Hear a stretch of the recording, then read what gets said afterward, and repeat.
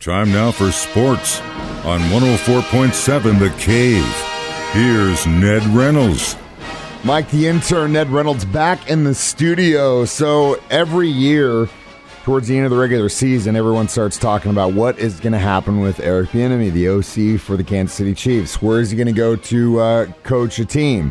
He's definitely due, but every year we keep him, which I'm totally happy with and I'm fine with. But now he might actually be going to college. It would be Southern Cal because he is from California. He played at Colorado, but he is from California. And Southern Cal has a special appeal to it because it is a very famous, renowned football university. It's in Los Angeles. It's a private school. It's the only private school in the Pac-12. He wouldn't go right away, I wouldn't think. They've turned the duties. They fired the coach earlier this week, Clay Helton. And the players aren't happy about that. They wanted the guy to stay around. Not his fault. We're not playing very well, but college said, no, he's out of here.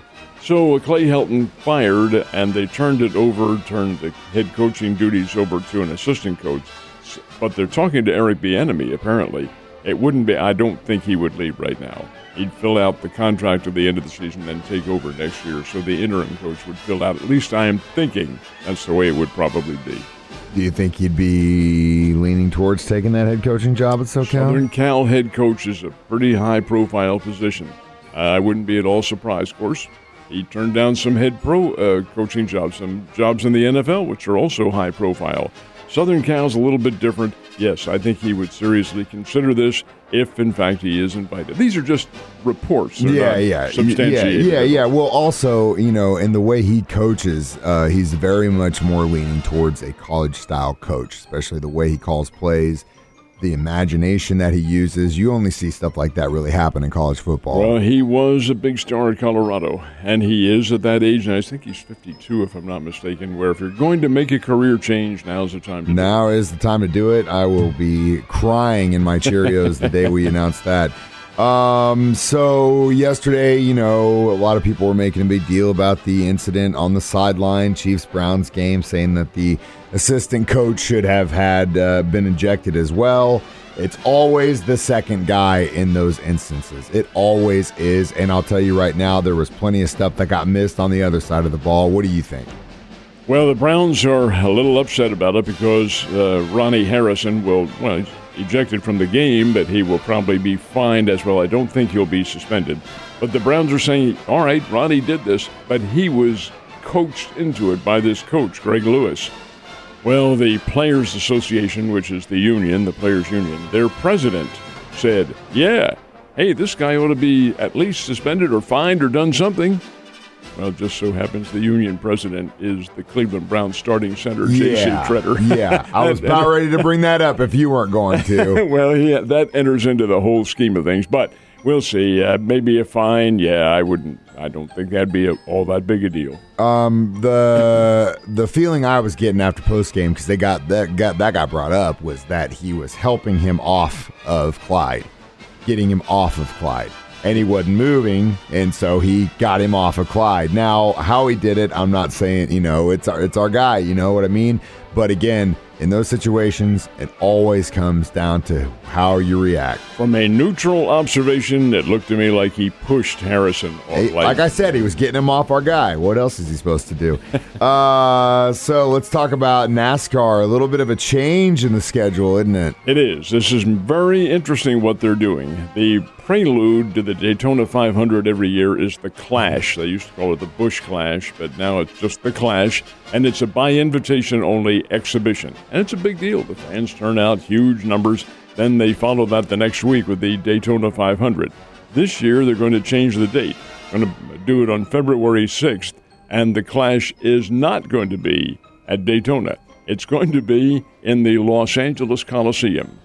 It's where the aforementioned Southern Cal plays. It's where the Olympics are going to be in 4 years, actually in 2028, so it's still a whiles away. But we're going to build a quarter-mile track inside and run the Busch Clash there because NASCAR says we need to expand.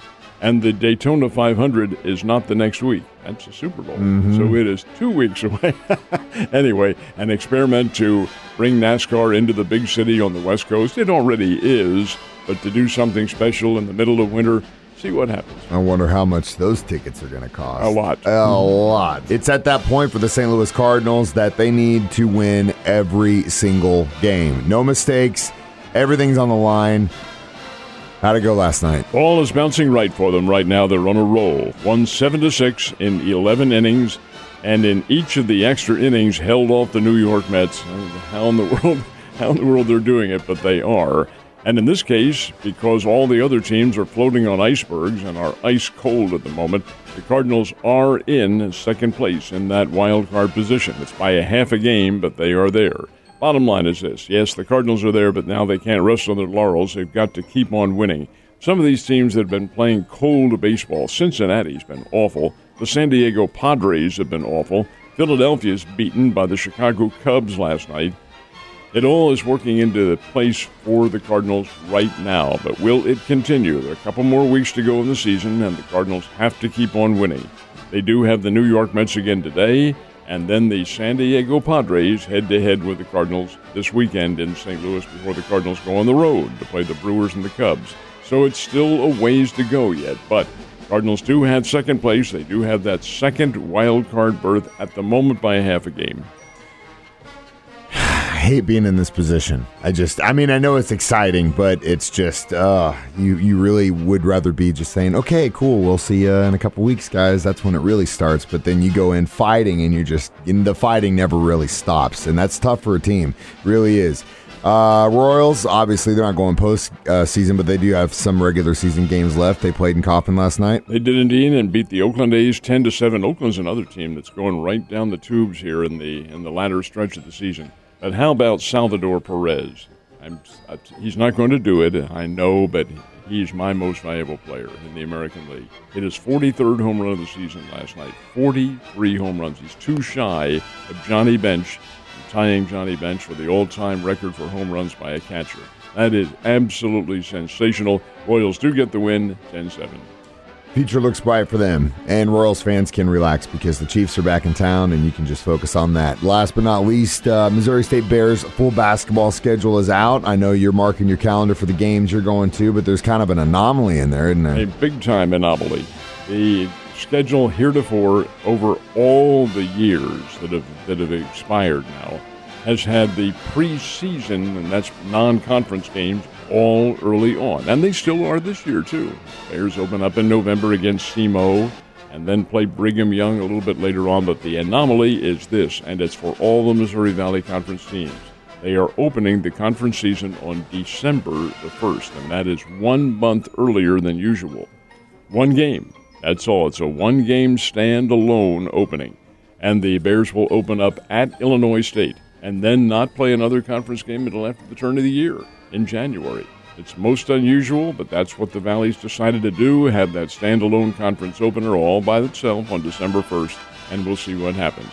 But the Bears' conference schedule is out. Their whole schedule's out now, for that matter, and it's a demanding one, but in talking with Dana Ford the other day, I do think they're going to have a very good basketball team. I really do, too. They look like they've got a really good core foundation to build on, but that is some tough competition in that conference. So, Ned, you have a great Wednesday. Stay dry, my man.